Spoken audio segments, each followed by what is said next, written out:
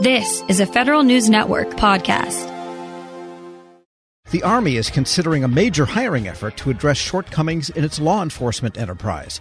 The Criminal Investigation Command could hire several hundred new civilian officers as part of a reform plan the Army senior leaders are at least considering. The staffing up could help address one of the key findings of the Fort Hood Independent Review Commission, namely that the Army's criminal investigation units are starved for resources. We get more now from Federal News Network's Jared Serbu.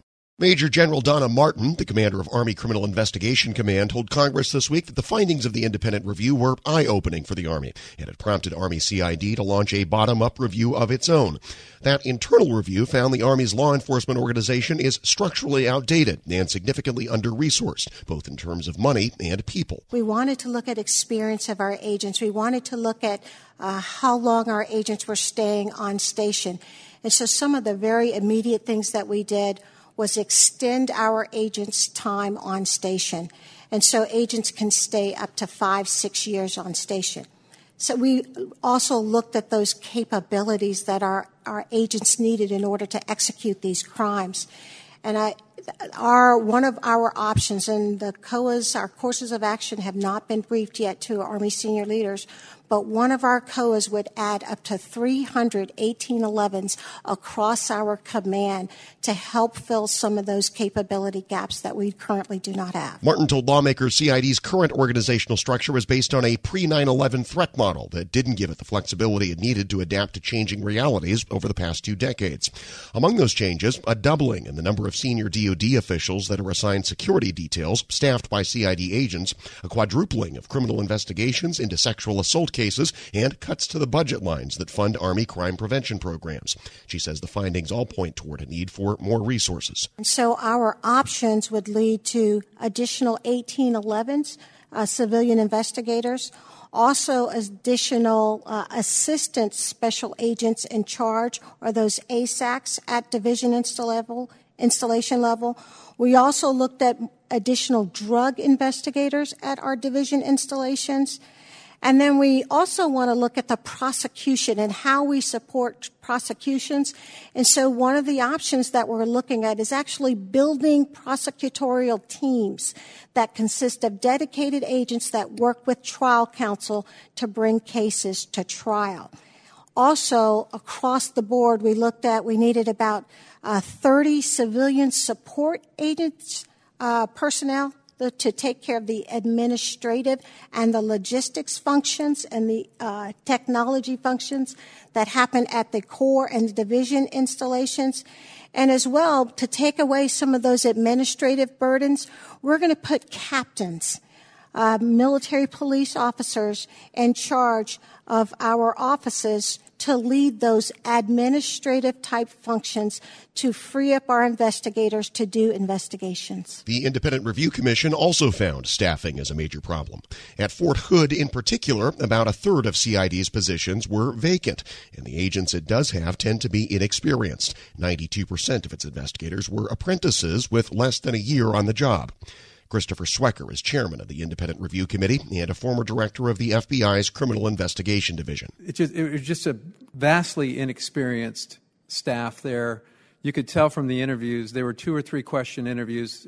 They were mostly done by phone, particularly some of the key interviews. Some of the key follow-up questions either weren't asked or they just weren't documented in the file, and the dots just weren't connected.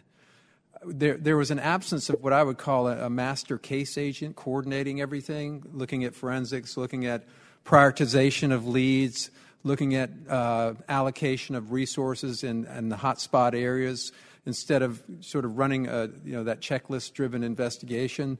So I wouldn't lay the blame on the individual special agents. I think it's more the system. They themselves are victims of a system. You don't even hit your stride as an investigator, I don't think, until about 6-7 years into it. And unfortunately, I don't think that CID has a cadre of 5 to 10 to 15-year agents. Many of them leave, I'm told, by the time they get some level of experience. Swecker says one consequence of that lack of experience is that Fort Hood agents failed to identify serial offenders on the base. The review team was able to identify several serial sex offenders just by reviewing the local CID office's case files, connections investigators had missed, according to Mary Counts, another former FBI leader who served on the commission. During the course of the interviews with the victims, as well as interviews with witnesses and with other people who had extensive knowledge of these incidents, we heard textbook grooming, serial offender, repeat offender, predator, over and over again. So as Mr. Swecker said, we were able to put together a list and almost know when that person came in to be interviewed what case they were talking about. I think whatever model CID goes to, there needs to be an emphasis on focus, and they need to be able to prioritize their investigations, and it can't be one size fits all. A gang rape and a physical assault cannot be investigated as opposed to another case. You have to be able to go after those people that are not only victimizing soldiers, but could possibly victimize others in the future. And I think they have to be able to transition to those cases pretty rapidly. The Review Commission found the Army had been using Fort Hood as a training ground for new CID agents, and that almost all of them were enlisted soldiers or warrant officers who tend to move to new assignments relatively quickly. Indeed, Fort Hood had only 3 civilian 1811 investigators. The other 42 agents were all enlisted soldiers or warrant officers. Swecker says adding more of those civilian positions, as the Army is considering doing, has some obvious advantages. 1, they don't transfer around as much. 2, they have powers off the base. Fewer issues with posse comitatus, and being able to work joint investigations and actually have authority outside the military installation, especially work joint investigations.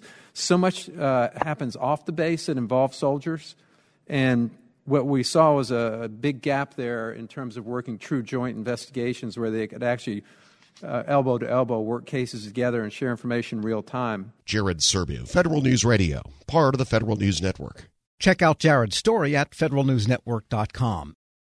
Grab a 30-day free trial of Live by Live Plus, and you'll get unlimited skips, commercial-free music, and all of the podcasts and live streaming events you can handle. Visit livexlive.com/podcast1 to learn more and start your free trial.